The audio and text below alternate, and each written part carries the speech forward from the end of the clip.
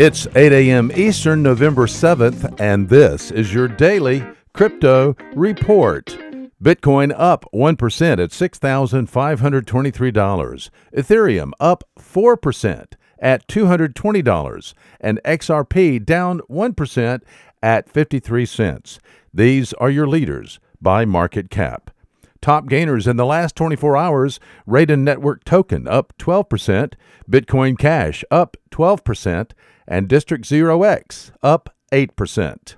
Today's news. A research team composed of members of the Israeli Finance Ministry and the Bank of Israel released the results of their study of a proposed central bank digital currency today. The research team found the proposed cryptocurrency, the digital shekel, to be unsuitable to the needs of Israel at this time and recommended against deployment. The Texas State Securities Board entered an emergency cease and desist order yesterday against a cloud mining company based in Australia. Texas regulators said the company was selling unregistered securities.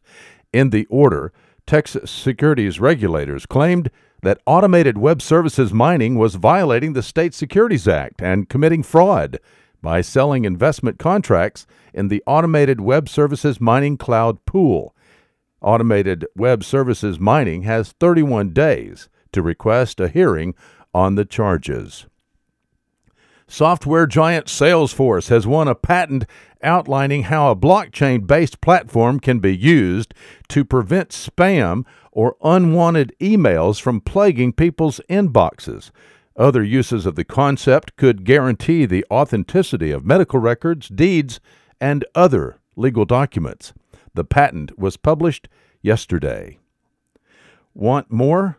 Visit us at dailycryptoreport.io for sources and links. Find us on social media and everywhere you podcast under Daily Crypto Report.